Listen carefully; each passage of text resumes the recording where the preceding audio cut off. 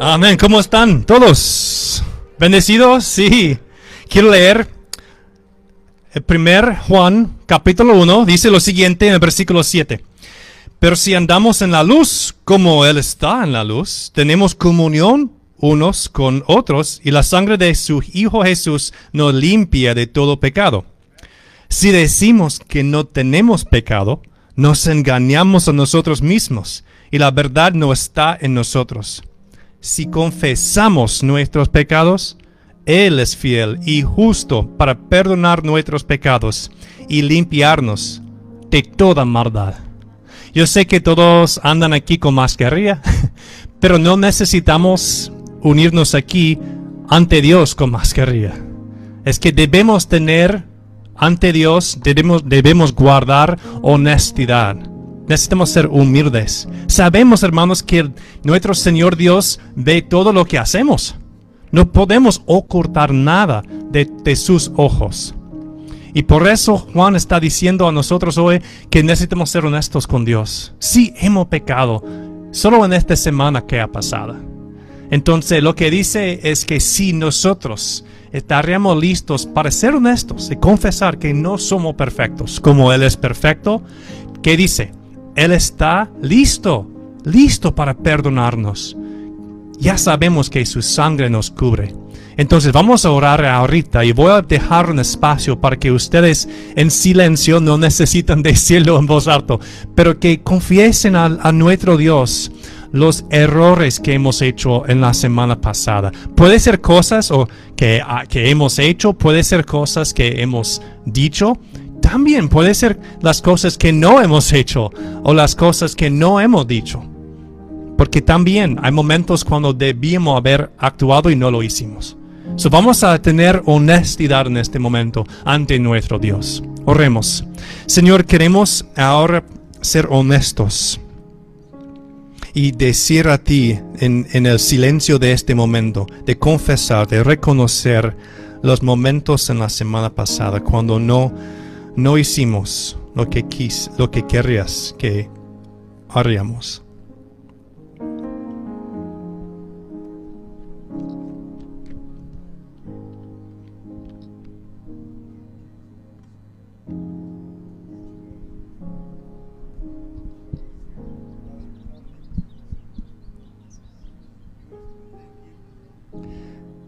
Si decimos que no tenemos pecado, nos engañamos a nosotros mismos y la verdad no está en nosotros. Pero si confesamos nuestros pecados, Él es fiel y justo para perdonar nuestros pecados y limpiarnos de toda maldad. Y en eso, Señor, hoy vamos a establecer nuestras alabanzas sobre esta fundación, que ahora sí sabemos que nuestros pecados han sido perdonados, que por tu sangre derramado en la cruz, que por tu amor nos has llamado hijos y hijas en el reino de Dios. Te glorificamos, Jesús. Amén y amén. Hermanos, sabiendo que somos perdonados, que la gracia de nuestro Señor Jesucristo sí cubre cada uno de nosotros, vamos a seguir alabando y adorando su santo nombre. Amén. Amén.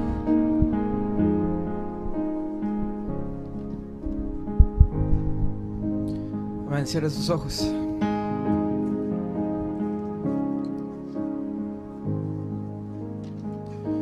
Señor, en esta tarde declaramos que tú eres suficiente.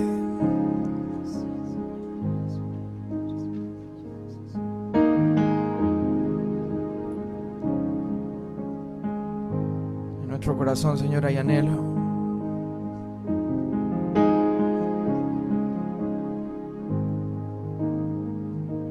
Queremos ser saciados, Señor. ¿Cuántos le pueden decir eso al Señor? Queremos ser saciados por ti.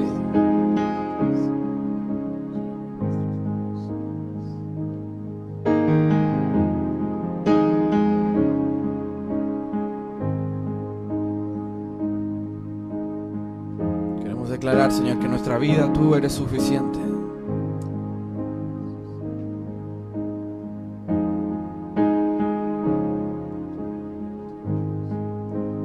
queremos buscar las bendiciones, Señor. Queremos buscarte a ti.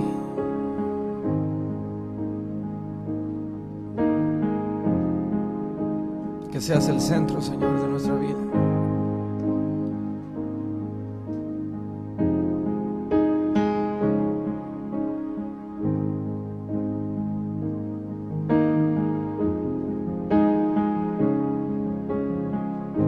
Te cantamos así, Señor. Nuestros corazones insaciables son hasta que conocen a su Salvador.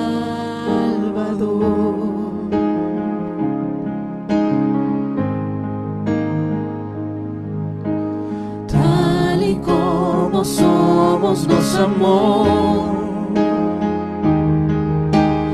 y hoy nos acercamos sin temor.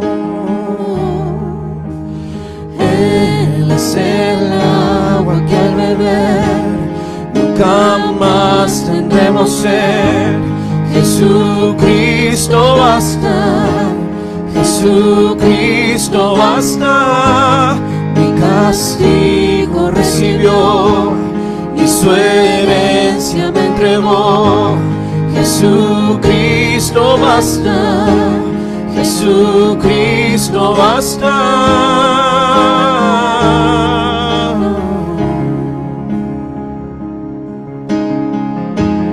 Fuimos alcanzados por su gran amor, y con brazos abiertos nos recibe hoy. Cante conmigo, tal y como somos nos amó. Tal y como somos nos amó, y hoy nos acercamos sin temor. Él es el agua que al beber nunca más tendremos sed. Jesucristo basta, Jesucristo basta. Mi castigo recibió y su herencia me entregó. Jesucristo basta, Jesucristo basta. Jesucristo basta.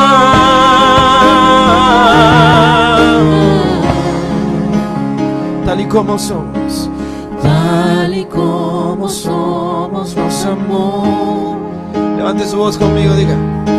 Y hoy nos acercamos sin temor. Tal y como somos, tal y como somos nos amó. Y hoy nos acercamos sin temor. Cántelo una vez más. Y tal y como somos nos amó. Hoy nos acercamos sin temor. Tal y como somos, tal y como somos nos amó. Sí, Señor. Hoy nos acercamos sin temor. Y eres Él es el agua que al beber nunca más tendremos sed. Jesucristo basta, Jesucristo basta. Mi castigo recibió y su herencia me entregó. Jesucristo basta, Jesucristo basta.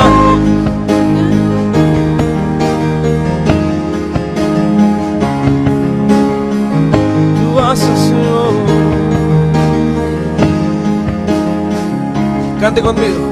Él es el agua que al beber nunca más tendremos sed. Jesucristo basta, Jesucristo basta.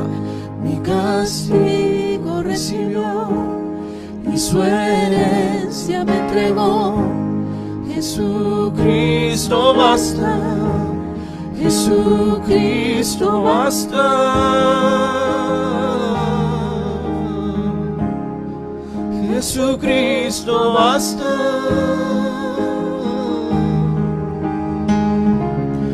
Ahora escuche esto, diga. Hoy hay un futuro Y esperanza fiel. y esperanza fiel. En su amor confiamos, hay descanso en él. Amén. ¿Cuántos descansan en el Señor?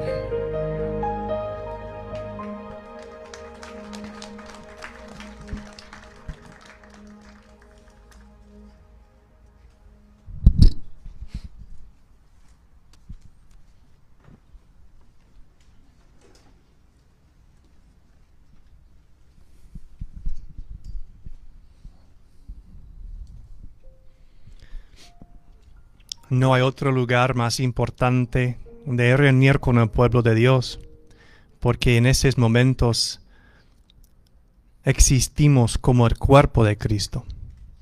O como dice en otro lugar, existimos como el templo del Espíritu Santo. Entonces el deseo, el anhelo de estar reunidos no solamente es algo emocional, también eso es algo espiritual. Estamos poniéndonos en el lugar donde podemos encontrar, de hecho, nuestras vidas. Donde podemos encontrarnos en los ojos de Dios. Donde podemos, a la vez, añadir a nuestro entendimiento, nuestro conocimiento de qué es el plan de Dios para nuestras vidas. Para ganar la perspectiva espiritual. Terminamos cantando esa frase. Ahora hay un futuro y esperanza fiel. En su amor confiamos. Hay descanso en él. Eso es el tema del sermón. Eso es el tema de la predicación hoy. Y es perfecto que hemos terminado ahí. Gracias, Felipe. O gracias, Espíritu Santo. Hoy es el último domingo en nuestra serie, 7 semanas de esperanza interrumpiendo la desesperación. Y lo que hemos hecho es pasado por varios momentos cuando Jesús resucitado se encontró con una persona. Y hoy vamos a ir un poco más adelante en la historia. Hemos pasado cada domingo en uno de los evangelios. Mateo, Marcos, Lucas, Juan. Pero hoy vamos a Hechos. En los evangelios lo tenemos es la vida de Jesús desde su nacimiento hasta la resurrección. Pero en Hechos lo que tenemos es la historia de la iglesia. En la historia en que hicieron los primeros seguidores de Jesús justo después de su muerte. Es que Jesús había caminado con muchos discípulos, enseñándoles y también enseñándoles con sus acciones. Y estaba predicando, enseñando sobre su reino, sobre su iglesia. Y justo después de su muerte y resurrección y ascensión, ahora le toca a esos líderes de poner en práctica todo lo que habían aprendido de Jesús. ¿Qué forma iba a tomar la iglesia después de recibir todas esas enseñanzas? ¿Qué debe hacer la iglesia? Entonces, Hechos es la historia de los primeros líderes intentando de encarnar la visión de Jesús para la humanidad, para nosotros como la iglesia.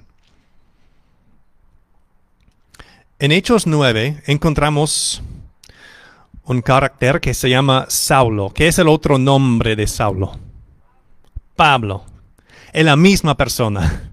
Saulo sería el nombre de él en el hebreo y Pablo en el griego. En el principio de la historia de esa persona, existe adentro del mundo hebreo. Él es un judío. De hecho, está haciendo la capacitación y entrenamiento necesario para ser un fariseo, para ser un líder en la iglesia de aquel día de los judíos.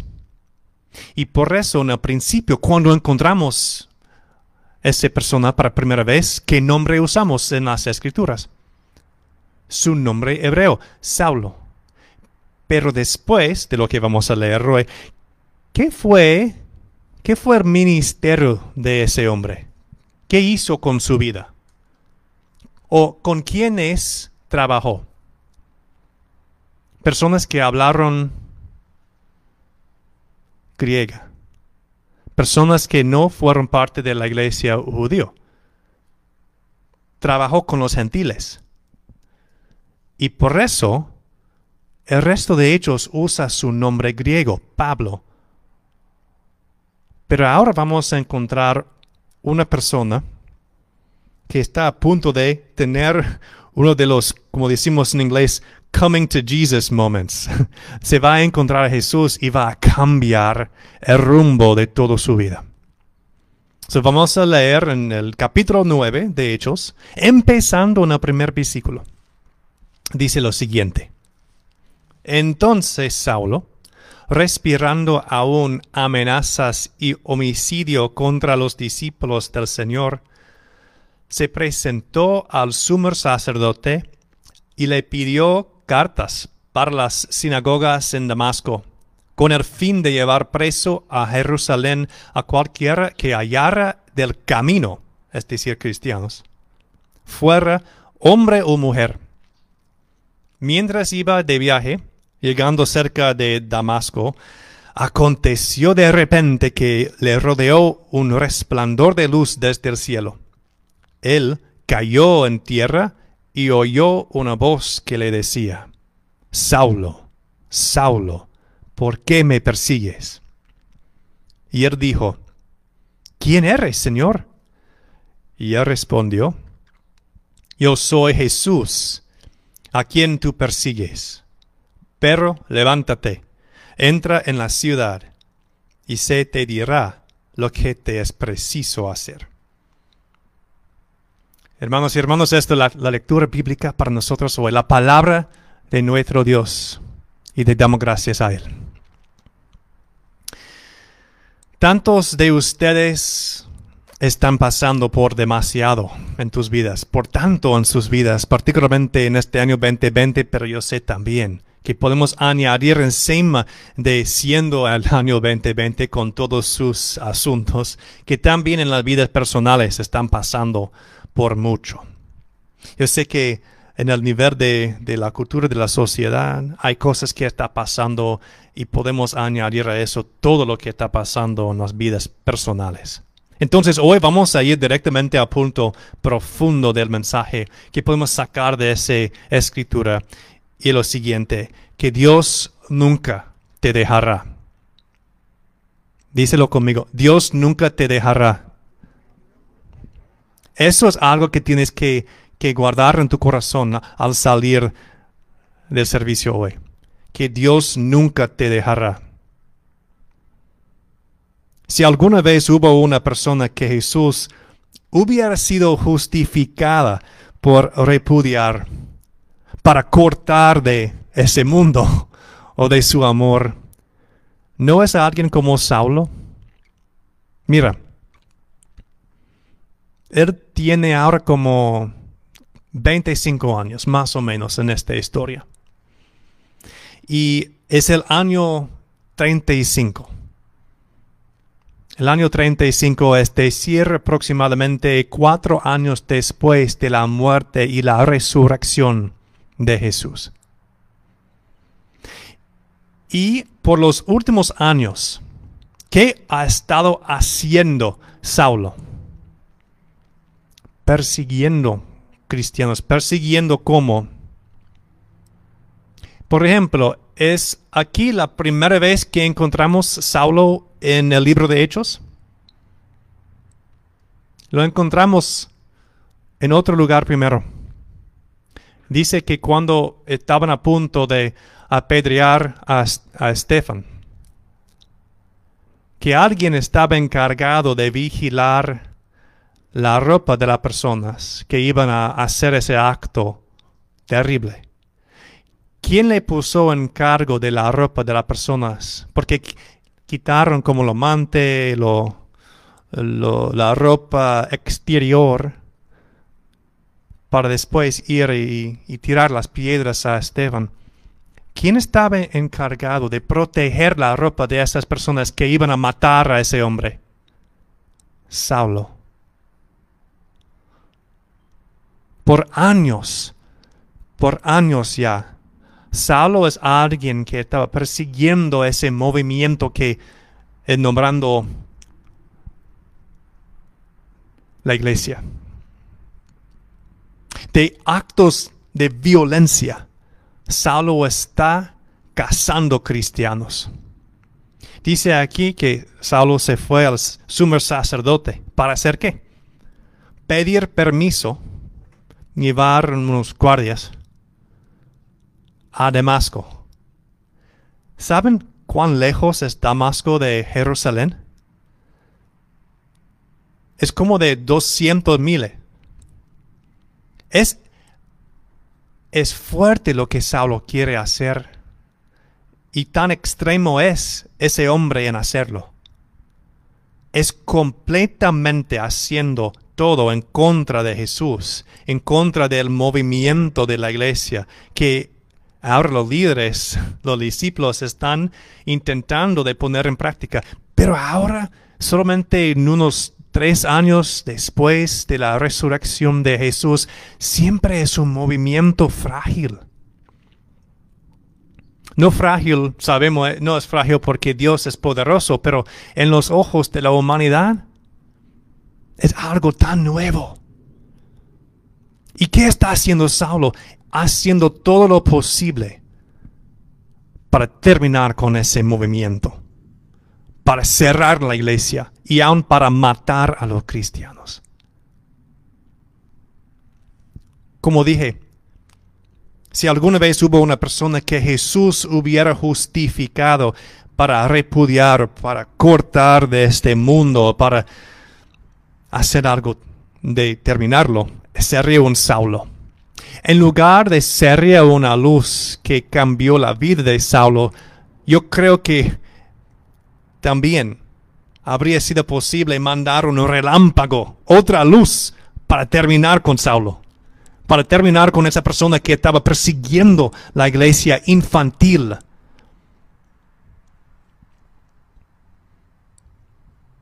Pero Dios nunca te dejará. Dios nunca te dejará. Aún Saulo. Dios sabe algo muy importante de ti. No tienes una perspectiva perfecta. No sé si alguien aquí cree que tiene una perspectiva perfecta, que puede entender todo en este mundo. Podemos ver la realidad de eso en los días en que estamos viviendo, en cuanto a la división de aquí en este país, de los Estados Unidos. Podemos ver la división que existe en este país. Y uno de los causas muy importantes es porque un lado cree que tiene una perspectiva correcta y la otra también creen que tienen la perspectiva correcta. Solo podemos entender, solo podemos ver a través de lo que hemos vivido por la perspectiva que tenemos. Y Dios sabe que tu perspectiva, que lo que has vivido es limitado, no es perfecto, no es completamente completo digo. Y por eso es muy fácil apoyar apasionadamente lo que crees que está bien, sin ver que realmente está mal. Como Saulo. Muchas veces en nuestras vidas ponemos toda nuestra pasión en algo y no es algo que realmente está agradeciendo a Dios.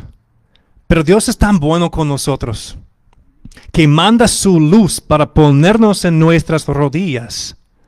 Hay algunos de nosotros hoy que tenemos que ser puestos en nuestras rodillas otra vez, recibir la luz del Señor y otra vez regresar a Él, en lugar de poner nuestra pasión en otros rumbos, en lo que nombramos en la iglesia ídolos.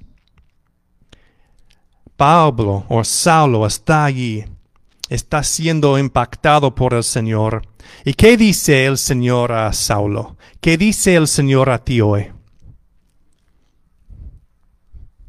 Lo siguiente: yo soy Jesús, a quien tú persigues, pero levántate, entra en la ciudad y se te dirá lo que te es preciso hacer. Esto es la manera que Dios siempre trata a sus seguidores. Siempre está llamando a los seguidores, siempre te está llamando, está diciendo, ok, tengo algo nuevo para ti, es algo de bendición, y te mostrará lo que es en el futuro. Es como Dios opera, siempre está haciendo eso con todos los personajes en las Escrituras, está haciendo lo mismo contigo. Dios siempre está llevándote a un lugar nuevo, pero también es un lugar desconocido. No puedes entender a dónde Dios te está llevando, la dirección de tu vida. No sabe lo que viene mañana. ¿O alguien sabe? No hay una persona aquí que sabe lo que viene mañana, ni una semana, o un mes, o un año. No sabemos. Pero sí sabemos que el Señor nos está llamando. Como dijo Dios a Abraham en Génesis 12. Entonces el Señor dijo a Abraham, vete de tu tierra, de tu parentela, de la casa de tu padre, a la tierra que te mostraré. Y pasando más adelante, Jesús en Mateo 4 vio a otros dos hermanos, Jacobo hijo de Zebedeo y Juan su hermano, en la barca con su padre Zebedeo, arreglando sus redes. Los llamó y enseguida ellos dejaron la barca y a su padre y los siguieron. ¿A dónde? ¿A dónde? ¿Dónde vas mañana? ¿Sabemos completamente 100% seguramente lo que va a pasar mañana? ¿O la semana que viene? ¿O el mes? ¿O el año que viene? No sabemos. Lo que sí sabemos es que Dios nunca te dejará. Que Dios nunca te dejará.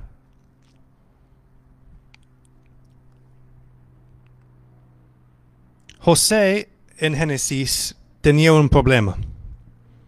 ¿Qué es el problema que tenía en el principio de su vida? El problema es que era el favorito de su padre. Y eso fue un problema para él. Porque los otros hermanos empezaron de ser llenados de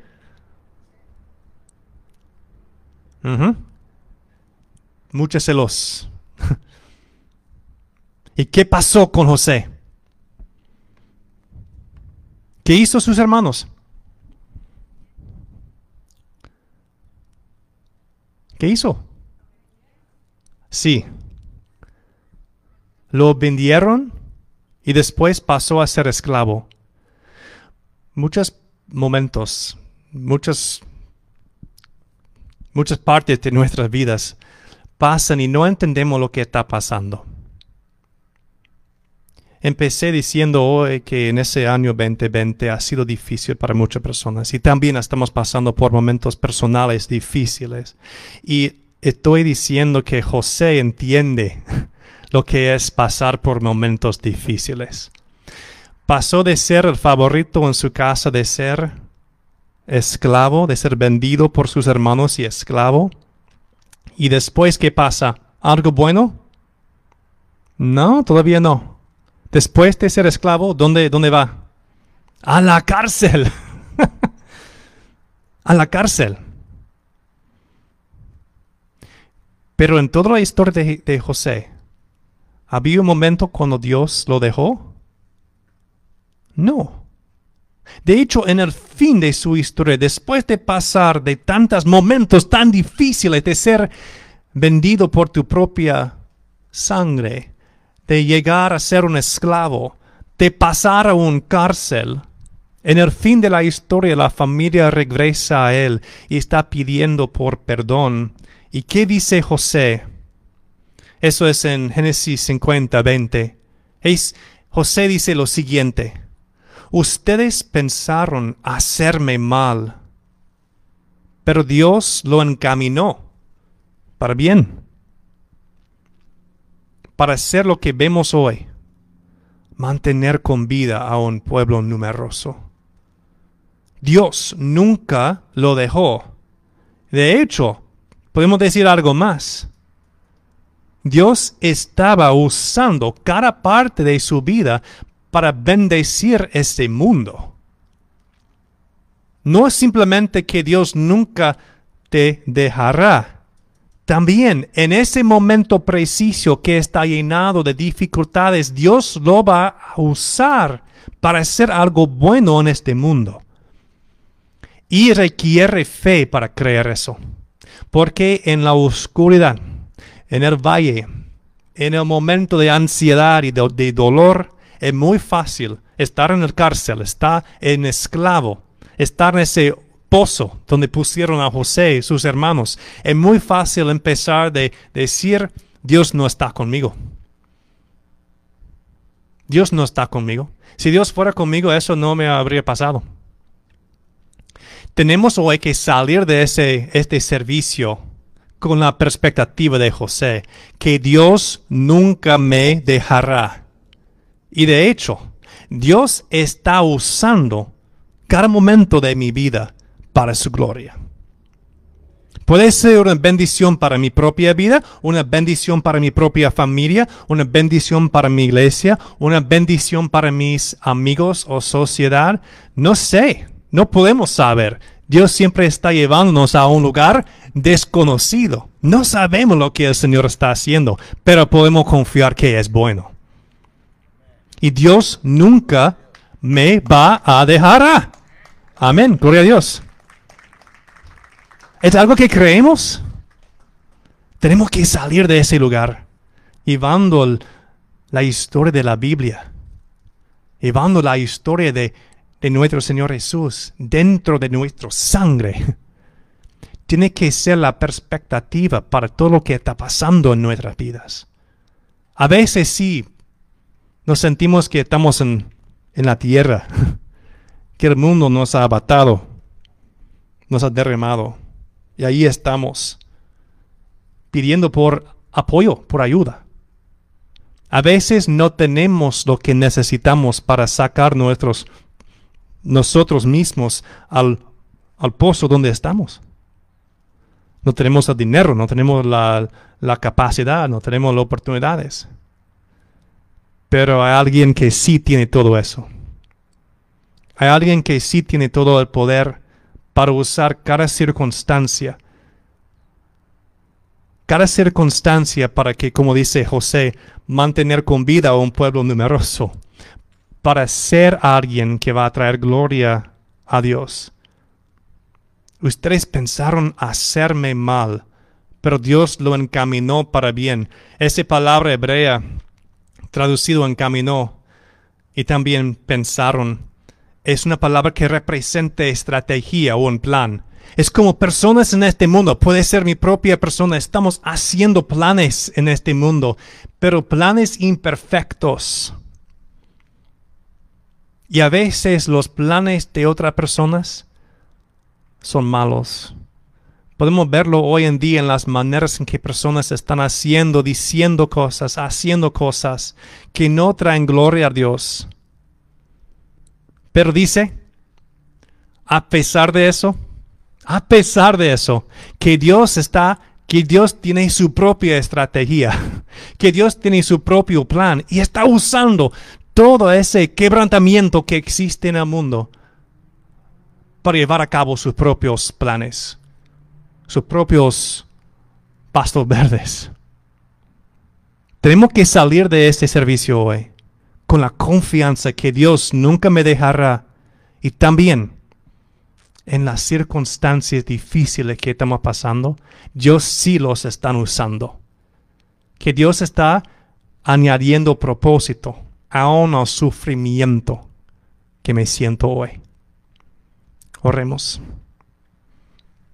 Señor, queremos ser llenados otra vez con la fe, porque a veces no podemos entender dónde estás en medio de la desesperación. Pero hoy, Señor, interrumpe a nosotros otra vez con la esperanza que nunca nos dejará.